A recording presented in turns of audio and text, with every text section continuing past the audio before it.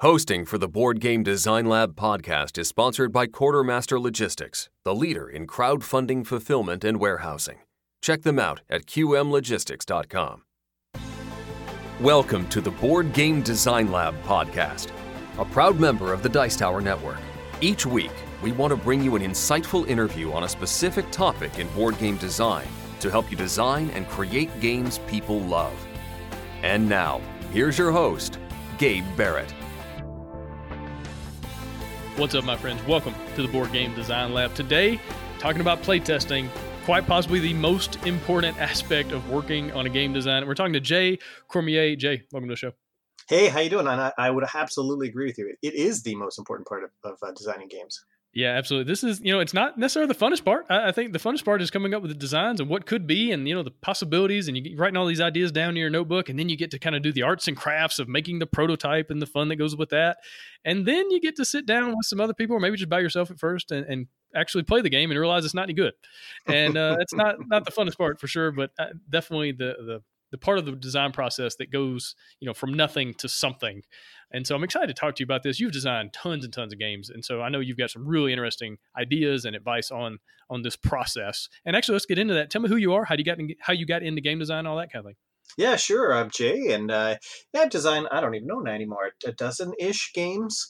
Some of the notable ones are like Junk Art and Belfort, Akrotiri, Rock Paper Wizard. And then In the Hall of the Mountain King just finished on Kickstarter recently. How I got into the game design is, I think, how most people get into game designs. I played a lot of games, and often with my partner Sen Fung Lim, we play a lot of games, and eventually, just like anybody, we're like, you know what? We could make a game better than this game that we just played, whatever it was, and so we would try our hand at making a game. Yeah, awesome. And you guys got into this over a decade ago. Like, how long have you been doing this? Yeah, pretty close to 15 years ago. Well, it's almost like, 18 or so years ago when we started, but like pretty much like so many people with any creative medium, we tried it and it sucked and it was really terrible and we couldn't figure it out and we didn't have any knowledge 18, 17 years ago about how to do anything. And so it just kind of, we started talking about it less and less as we met up to do other things, and it just kind of fell off the plate and we never talked about it again. And so it wasn't until I actually moved away from the province. I'm in Canada, so I moved away from the province that Sen lived in the same city that Sen lived in, and I moved all the way to Vancouver, different side of the world really from talking about Canada. And he came out to visit, and we started saying, we're not going to really stay in touch unless we have something to talk about. So let's do games again, and let's bring it up, and let's try to figure out how we can do this. And that's how it kind of started for us. Yeah, very cool. And that was back in the days before blogs, really, before a bunch of podcasts about game design. And so you guys are just there was zero support out there at that time. There was nothing. BGG existed, of course, but it's just as a resource. There was hardly anything out there to guide us. Absolutely. Yeah, for sure. And the funny thing is, I guess BGG probably looked about the same as it does now. And I don't think much has changed as far as the aesthetics of that, but like the explosion of information out there, whether you're talking about Jamie Stegmaier's blog or Ludology or, all sorts of different resources exist now. And so you guys were just figuring it out. And so the amazing thing about you guys, you came up with Belfort in spite of the lack of information, the lack of knowledge. And, I've read a lot of your blog posts that are on your and Sen's blog of just going out and meeting publishers and with sell sheets and like all these different things. And so it's really cool what you guys have been able to accomplish over the last 15 years. Yeah, I'm obviously very proud of it, and it's done us well. Yeah. All right. Well, let's jump into the topic at hand. Let's talk about playtesting. First of all, let's get a good working definition. Like, let's say somebody's never heard of game design. Let's just kind of start from the bare minimum. What is playtesting in your opinion? Let's start by saying that there's actually different phases of playtesting, and I'll start even with the solo playtesting. And so the concept here is that you've come up with an idea for a game, you've put pen to paper, you've cut up some cue cards and grabbed some dice and some random tokens, and you're moving these things around trying to figure out, is this interesting? Is this fun? And that's what playtesting is you're trying to figure out these mechanics, these rules, these concepts that you came up with. Do they move around and create an interesting, engaging sense of play? Are there some meaningful decisions being had? Is there something fun or interesting about it? And that's what you do with solo playtesting when the idea is so fresh and the game is so new. you don't really want to expose your friends and family to it yet, because a lot of the time it will not be a fully fleshed out concept or idea or game, and it will kind of suck, which is fine. But this is why we solo playtest, to try to figure out if this is something to it or not. Yeah, definitely. I think solo playtesting is where my main question is there a game in here somewhere? It's not very good. The mechanisms are definitely, not figured out. The game's broken. I don't even have a win condition necessarily, but is there a game in here at all? And if so, then maybe I can move on to, maybe some more prototyping, maybe some more playtesting. All right, so that's kind of the early stages. What's next? Yeah, and I like that idea of, is there a game in here? And what's great is if you're open, and if you're I guess open is the best word, to the results of your playtest, even as a solo playtest, open enough to allow the game to move in a direction other than what was initially intended. I think you'll be in for some treats and surprises, because sometimes you design a game with something in mind, and the playtest indicates, even a solo playtest indicates, well, that part actually isn't fun, but this part over here is fun, but that doesn't really fit with my theme. Maybe I'll change my theme. What would be a better theme would be about insects. Yeah, let's do that. And like, if you can go with the punches and follow the fun, then I think you'll have a better time with playtesting. But if you're really set on something, not that you won't have as much fun, but I think you'll have a harder time if you're regimented and strict about exactly what you're trying to make. It's just going to be a tougher challenge, which sometimes can be its own fun.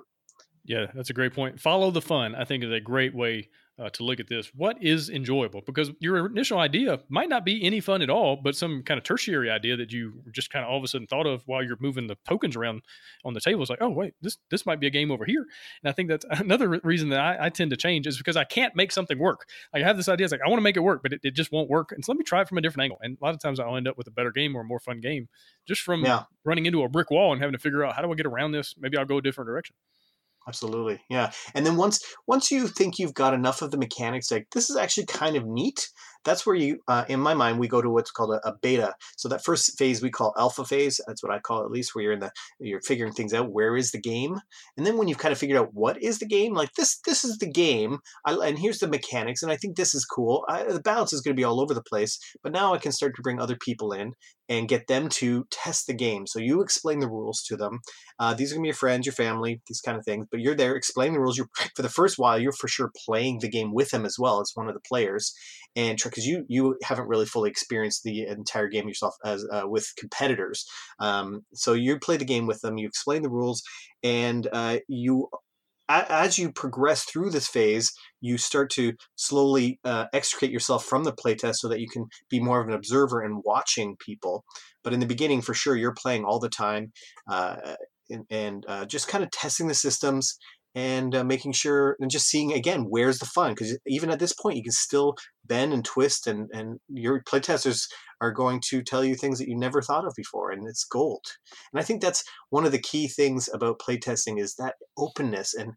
And so many times have I seen new designers playtest their game with the thought in their head that this game is the best game that's ever existed in the history of time. They can't wait to show people, and they playtest it, and then people have feedback that is contrary to their initial belief of how awesome this game is. And if you're defensive about it, that's just really the wrong stance to take when playtesting, because you got to really think about it. What is this person doing, and person/people doing here, spending their time playtesting your game? What's their purpose? What's their goal? It's not to, tear down somebody's dream. Their goal is to make this game better, which should be your goal.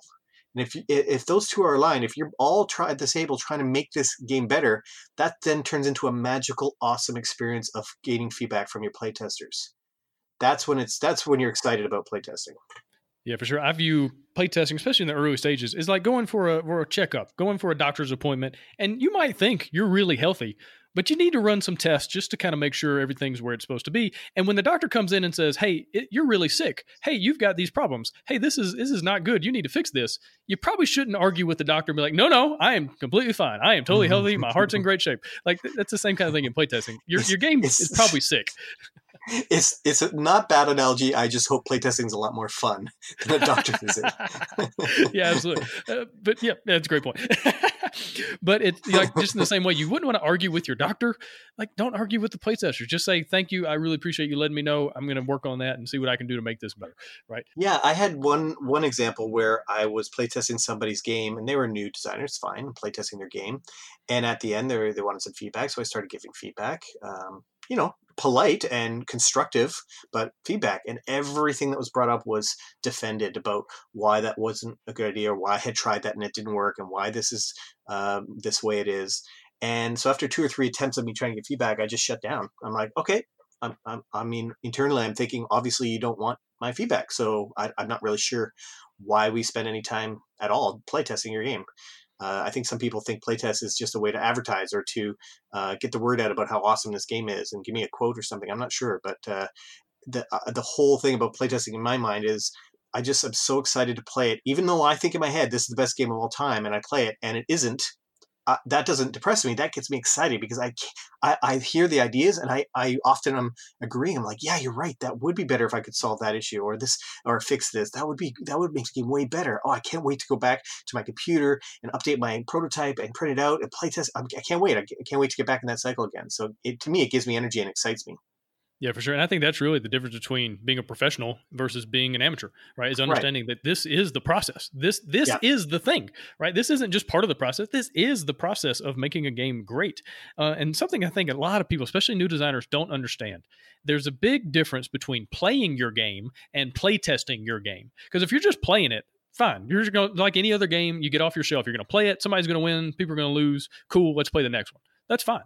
But if you're playtesting, that means you're going into a really more of a researcher's mindset or a scientific mindset of, I have a hypothesis about this game. I think this power is overpowered. I think this mechanism is a little bit broken. I think my victory track system, the way I'm scoring points, maybe it needs to be tweaked a little bit. And so you're going into it with a question and a hypothesis in mind, and then you're looking at the data, looking at the information, and seeing what it tells you, and making adjustments, making changes. That's playtesting. It's not just playing a game. And so I think more people need to just grasp that concept.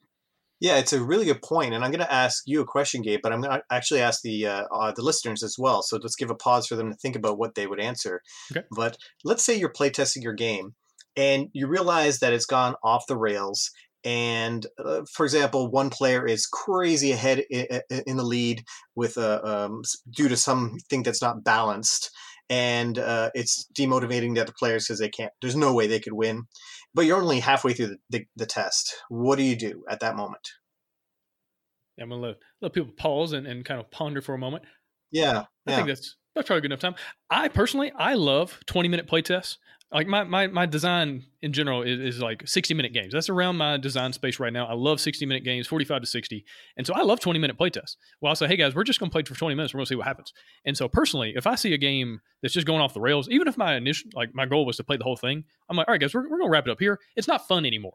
Right. And so once we hit that point, I realize, all right, I've got some good notes. I've got some information, some data where I can make some changes and adjustments. I really appreciate your guys' time because I don't want to burn those bridges with those people that have given me their time. And maybe I traded them pizza or, some cookies or something like that for their time or whatever. But I don't want to burn that bridge because I want them to play it the next time. When I say, hey guys, I got my game again. I made some tweaks, made some adjustments. You want to give it another shot. If they had a terrible experience last time, they might be a lot less likely to say yes for this next time.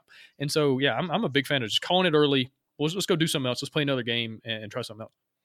Absolutely, Gabe. You hit it right on the head there. And I'll underline it by saying that whenever you have that issue during a play test, if you're not going to be getting any more information that is going to help you make this game better, then stop the test. Yeah.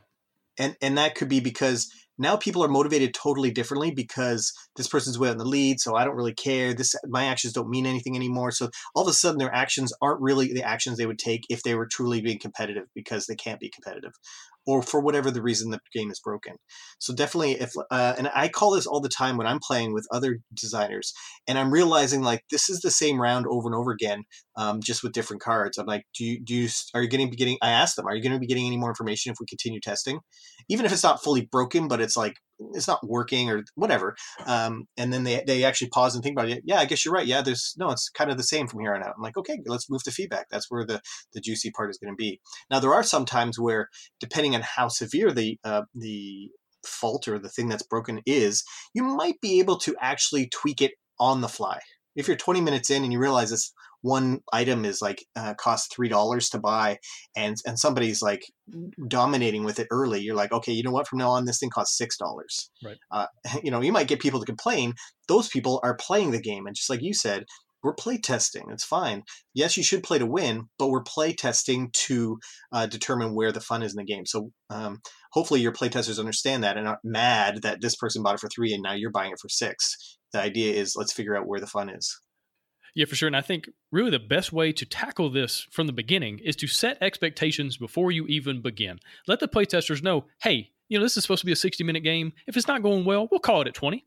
Just go ahead and let them know that. Or, let them know, hey, I'm still working out some bugs. I might change some numbers. I might tweak some things midway through the game. So if that happens, I'm sorry if it messes up your strategy, but I'm still working on this. Let them know that these things might happen. That way, when they do, they shouldn't be as upset about it. Gabe, I think that's a really good tip. I actually want to steal it and put it in my book. It's a really good tip. Man. Absolutely. Take it. Because I think that's the best way. Just being upfront with people about what kind of game is this? How long do you expect it to take? What are the possibilities that might happen? Also, giving people permission to raise their hand at any point in the game and go, I'm not enjoying this. I'm not having fun. Is it okay if we end after this round? Like, can we maybe stop playing and look around the table and maybe ask other people, are you kind of feeling the same thing? Because a lot of times people, they don't want to offend you. They don't want to hurt your feelings or anything. And so they might just sit there and endure it when they really wanted to stop playing 20 minutes ago. And that's not what you want. And so I feel like giving people permission just to say, hey, I think I'm done. Have you gotten enough information? Like, have you seen enough in the playtest? Can we end after this round? I think that's a great way just to begin the whole process before you even teach the game, is just let people know, hey, that's okay. Yeah. And you're going to, some people will be disappointed, like, oh, I still wanted to play. And like, that's great, actually. That's great that you still wanted to play. So we'll play it again later, some other time, and it'll be even better. Yeah, for sure. Always leave people wanting more. That's much better than staying too long.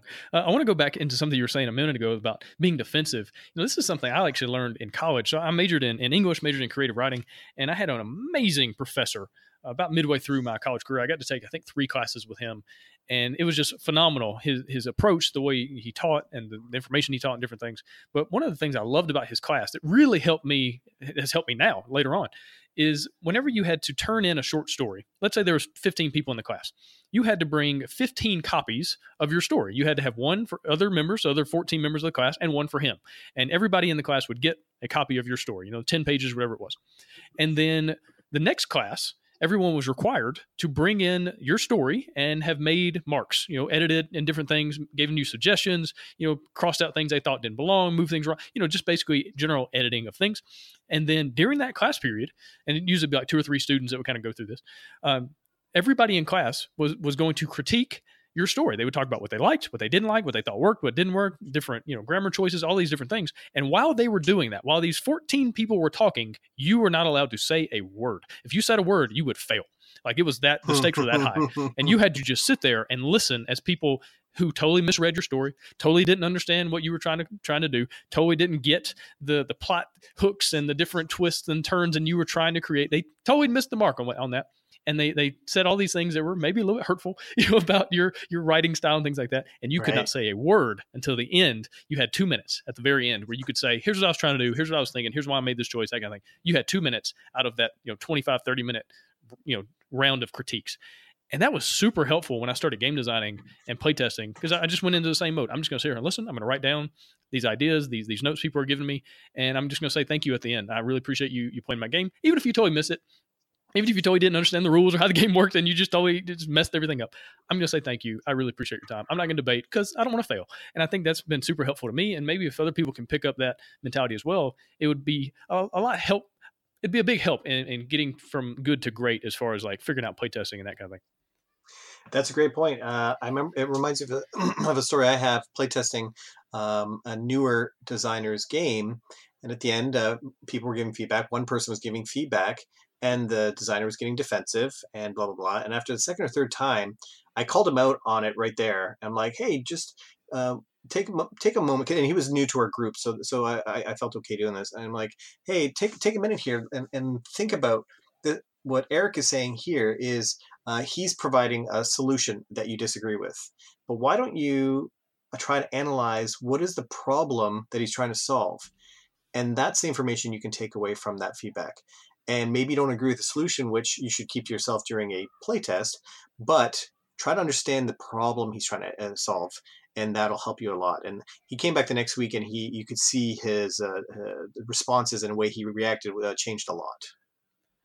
Yeah, definitely. And I think this actually brings up something else I want to ask you about is it can be so difficult to discern the problem that the playtester is having because they're usually giving you solutions. They're saying you could do this, you could do that. What if you tried this? But that's not really the issue. Like how do you personally really get into the nitty gritty of understanding what a playtester is telling you as far as even if they don't say, I think the problem is this, if they're giving you solutions, like how do you get into what the problem actually is? I mean, unfortunately, some of it is just with experience, and Right. you're going to get that as you get more and more experience in game design and play testing. But I mean, it's in how you ask the questions and the types of questions you're asking. Um, I always like to start off with a positive, no matter what. I'm like, so what did you like? What aspects did you like? What was fun? What made you happy? What was interesting? What was good decisions? Those kind of questions, just to get that and get people um, um, open to talking about your game. And I'm fortunate that I get to play test with a bunch of other game designers every week, and so we're very honest and cool with all sorts of feedback.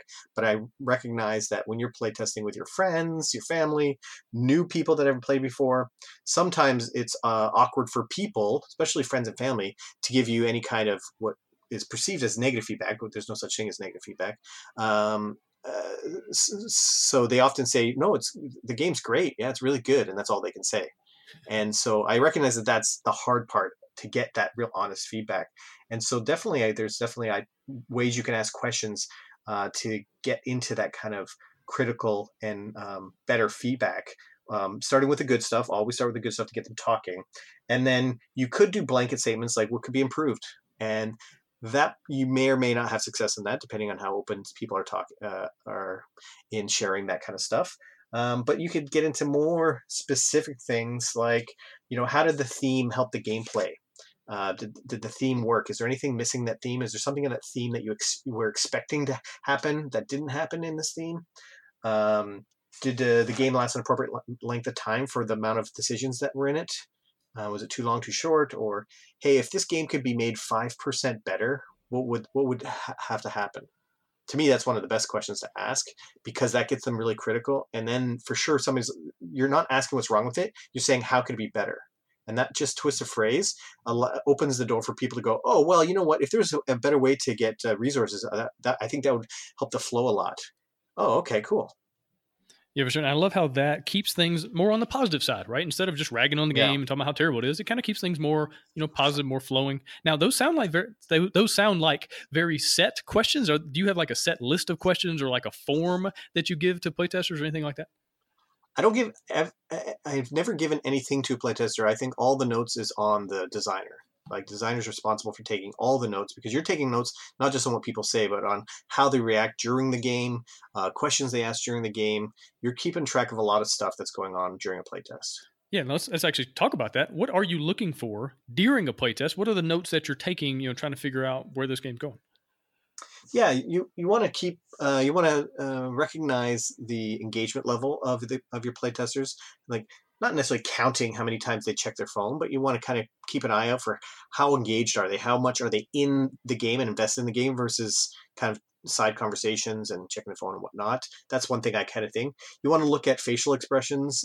If you're playing, sometimes it's hard to do this, but if you're able to be the observer for your playtest, you want to look at anytime somebody's got a frowny face or a confused face, or the worst thing is a mad face, when they're like frustrated that they can't do the thing they want to do. And note what's happening in the game. Like, okay, during this trading thing, he was really frustrated he couldn't do the trade because the restrictions in the rules didn't allow him to do what he wanted to do. And then talk about that afterwards. I noticed that this part here was frustrating to you. Can you tell me about that? And you're like, yeah, I mean, I wanted to trade this, but the rules say you can only do it once per turn, but I didn't know it, or I didn't. I'm like, oh, he didn't know it. Maybe I should put that in a player aid, or whatever the solution is. You're asking about emotions about, and those are not necessarily him telling you a solution about one. So you're just saying, why were you frustrated? And he's not going to give you a solution there. He's going to tell you why that person was frustrated. Other things I'm looking for is the strategies. This is more as we get near the end. I want to see, how did the winning player win? I want to note, it looks like in this game, whoever collected the most Hearthstone is winning the game. And over time, I might notice is like, well, that's like 4 out of every 5 games, the winning person's got wins with Hearthstone. Maybe I should check out the balance of that, because that seems too powerful of an easy of a strategy. So those are things I'd be paying attention to during a play test. I'd probably write down any questions they ask during the play test. If it's a rules clarification, I'd write it down if I had explained it, because that meant they forgot and it didn't feel relevant at the time. So why did they forget? Again, should that be on a player aid, or is it not intuitive, or is it I have to obviously come up with a solution for it, but I try to figure out, why are you asking these questions? Sometimes I might even ask them that afterwards. I'm like, oh, why are you asking that? It's like, because I can't remember. I can never keep a track because I get confused with this other thing. Maybe it's terminology. I've had that before. We've had the difference between like a pedestal and an altar, and those are confusing terms, kind of thing. Like, oh yeah, you're right. Maybe those are 2 confusing terms. Yeah, those are some really, really good things to track. I think it's really good to have maybe somehow separate in your notes the subjective and the objective, right? So if you've got emotional things going on, players are frustrated, not understanding different things, maybe that's a subjective thing, and track that on one side. And then you also have objective, like what are the scores midway through the game? Is one strategy just way out in front of the others? But also does that balance out at the end? Like maybe one strategy is really good from beginning to mid, but not so great from mid to end. Tracking how long did this game take? How many turns or how many rounds did it go? That was super helpful for me. In my latest game, I had a space game, and I was making a solo variant. And so I needed the solo AI system to have a certain number of cards that represent a certain number of turns. And so I started tracking, well, how many rounds, how many turns does the average game last, or how many, does the average player get? And then I could, change my AI system based on that. And so I started tracking that and tracking how long the game take. What were the final scores? Are these abilities balanced or overpowered or underpowered? That kind of thing. So I feel like, having 2 sections, objective and subjective, is a really good way to kind of keep track of things as well.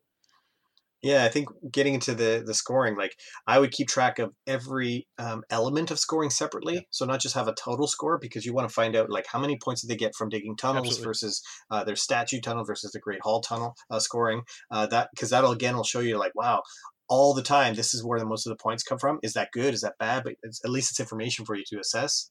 I would make sure I noted who the start player was to see if there's a start or end player advantage over time. You're like, oh, okay, this person always wins. It's the start player. That's something that you can track. That's definitely objective. And depending on the type of game, I might track something like how long did it take to get to the first battle, if that's important in the game.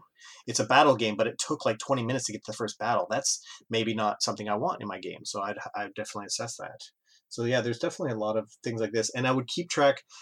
And here's a big one that I even struggle with this one as well, and I'm trying to get better at this one, is before the playtest. This is probably why I'm bad at it, and most people are, I find. I would write down the key rule changes from the previous test that I'm wanting to test in this game. I think we all too often think in our heads that we're going to get it all. And we know all the changes because we just played it last week or whatever. And I know all the things, but it's happened to me time and time again where I'm halfway through a test. And I'm like, oh, shoot, I was supposed to test this other thing. And now we're halfway through. I forgot. Now I can't. I wasted this test. So it's I'm bad at it, but I have to get better at writing down the rule changes for this test before I start testing. Yeah, that's a great point. I think as designers, we often struggle with that curse of knowledge. Like all the ideas live in our head, but it's all the ideas from like 10 different versions of the game. So it's like, well, combat used to work like this. And then sometimes it's easy to forget that you changed how the dice work. You changed what the different ratios and things were. Another thing I want to add is being on the lookout for games playing out the exact same way for like the first 3 turns. That's one thing I really struggle with when my space game that I started noticing is that the first 3 turns of play, everybody did the exact same thing. It's like, wow, this is not fun. Kind of what you're talking about. It takes 20 minutes to get to the first battle. It's like, well, how do we speed this game up? And so, I noticed that pretty much every player, the first 3 turns, all they did was gather resources. I was like, okay, well, let's just give you all those resources and let's start on turn 4.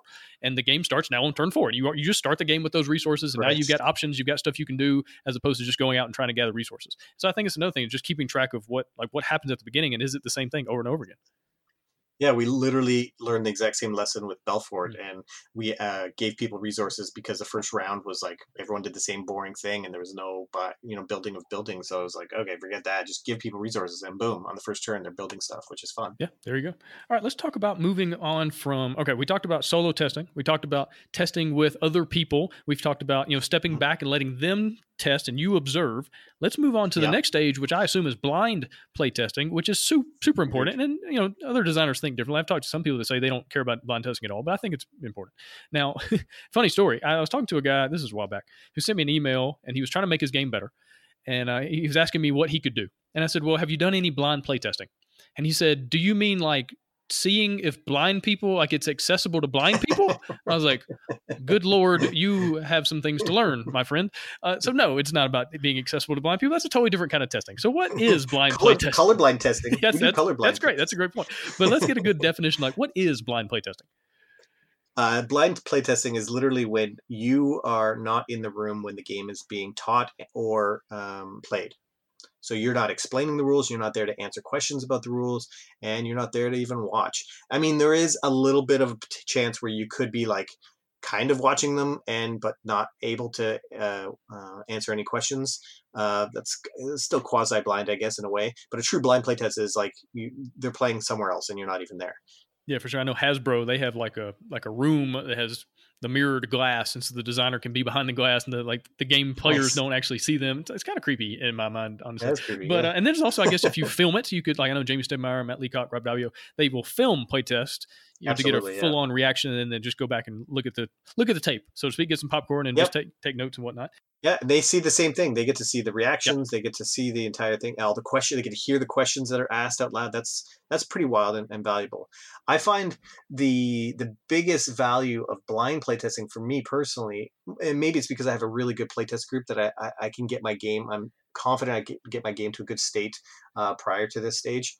But I find it is in you're really testing the rule book, and if you're the kind of designer who's going to pitch a game to a publisher in whatever way that is, but the first time that they're going to play the game is by reading your rule book, boy, you better make sure that rule book is 100% awesome.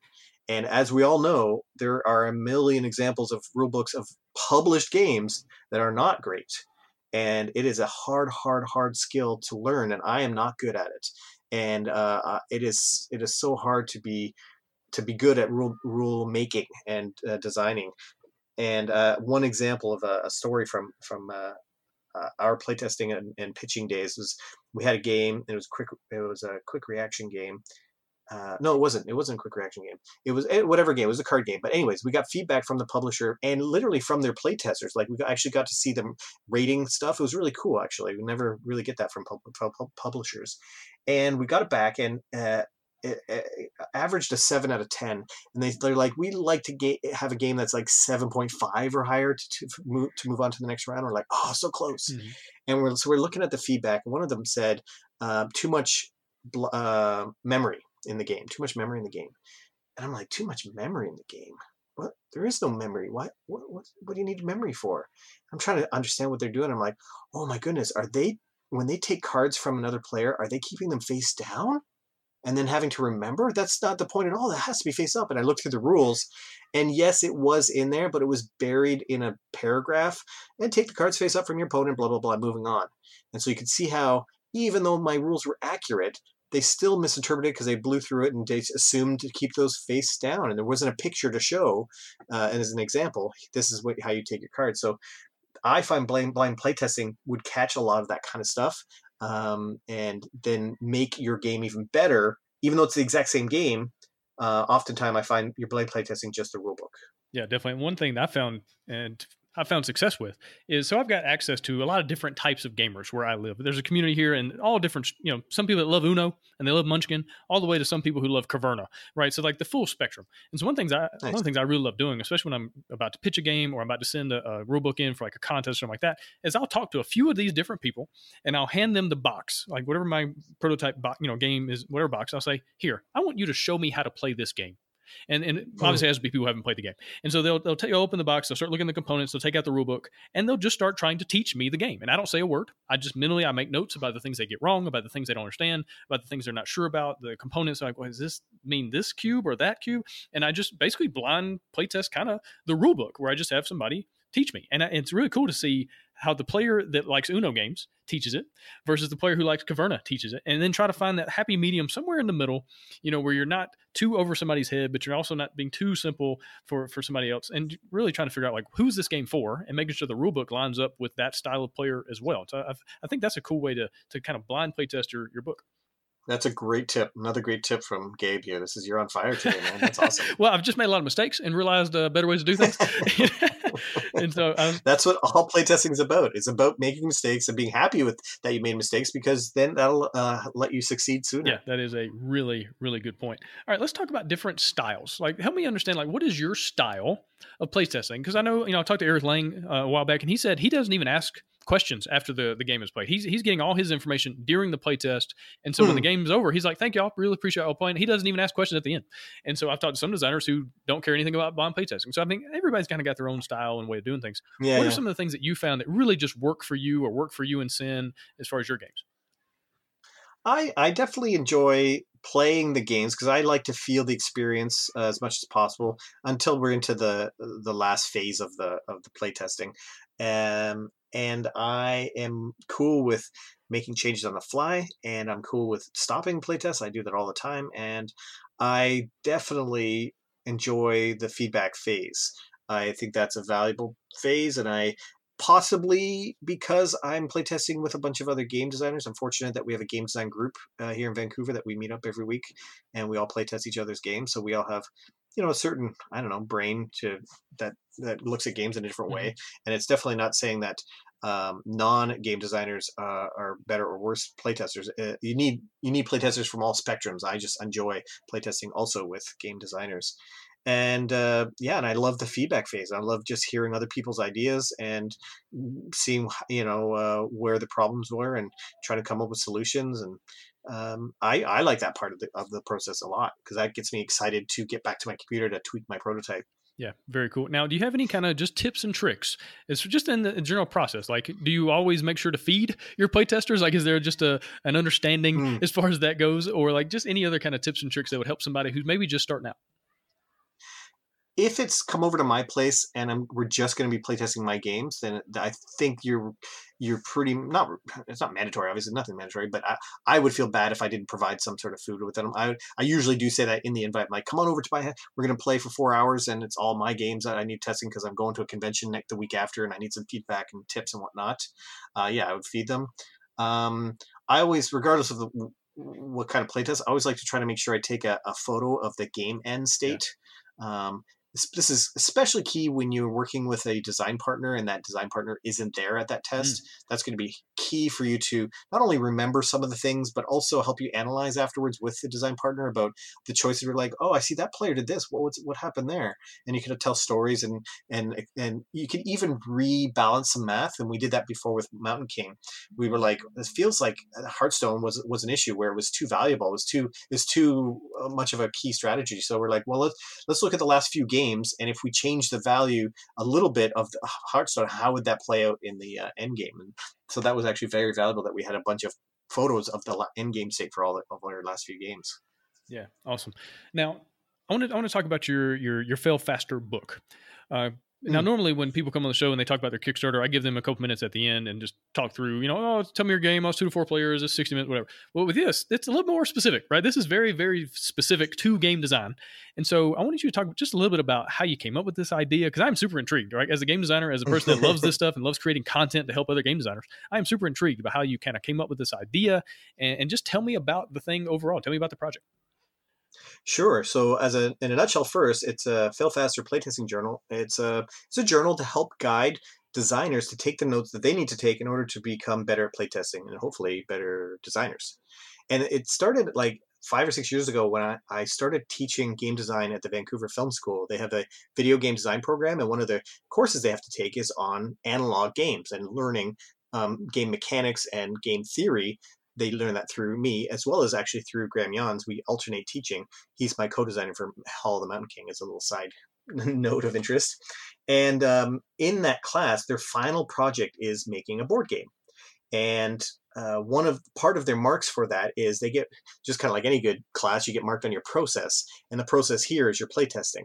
And so I think it's upwards of 20% of their mark comes from playtesting. They have to hand in some playtesting notes, and to ensure that it wasn't just random notes on a piece of paper, I created a 2-page sheet that just had some general information here, list your playtesters here, list your observations, list what would you change, and blah blah blah. And they have to fill that out every time. And then last year, around this time, actually, I decided I was going to hold a little mini convention, and that's being generous in that, using that word, a little party for myself. It was my birthday, and so I called it JCon, and it was a couple weeks before a big event I go to called The Gathering. Happens in Niagara Falls in April, and it's one of my biggest events to go to pitch games. And I wanted to get a few of my games kind of ready for that. And I invited all sorts of people to come to this, mostly game designers that were going to come. I said, we'll play test anybody's game, because we'll hopefully have a bunch of people. But I have a goal. I want to get through and get enough testing on my games done.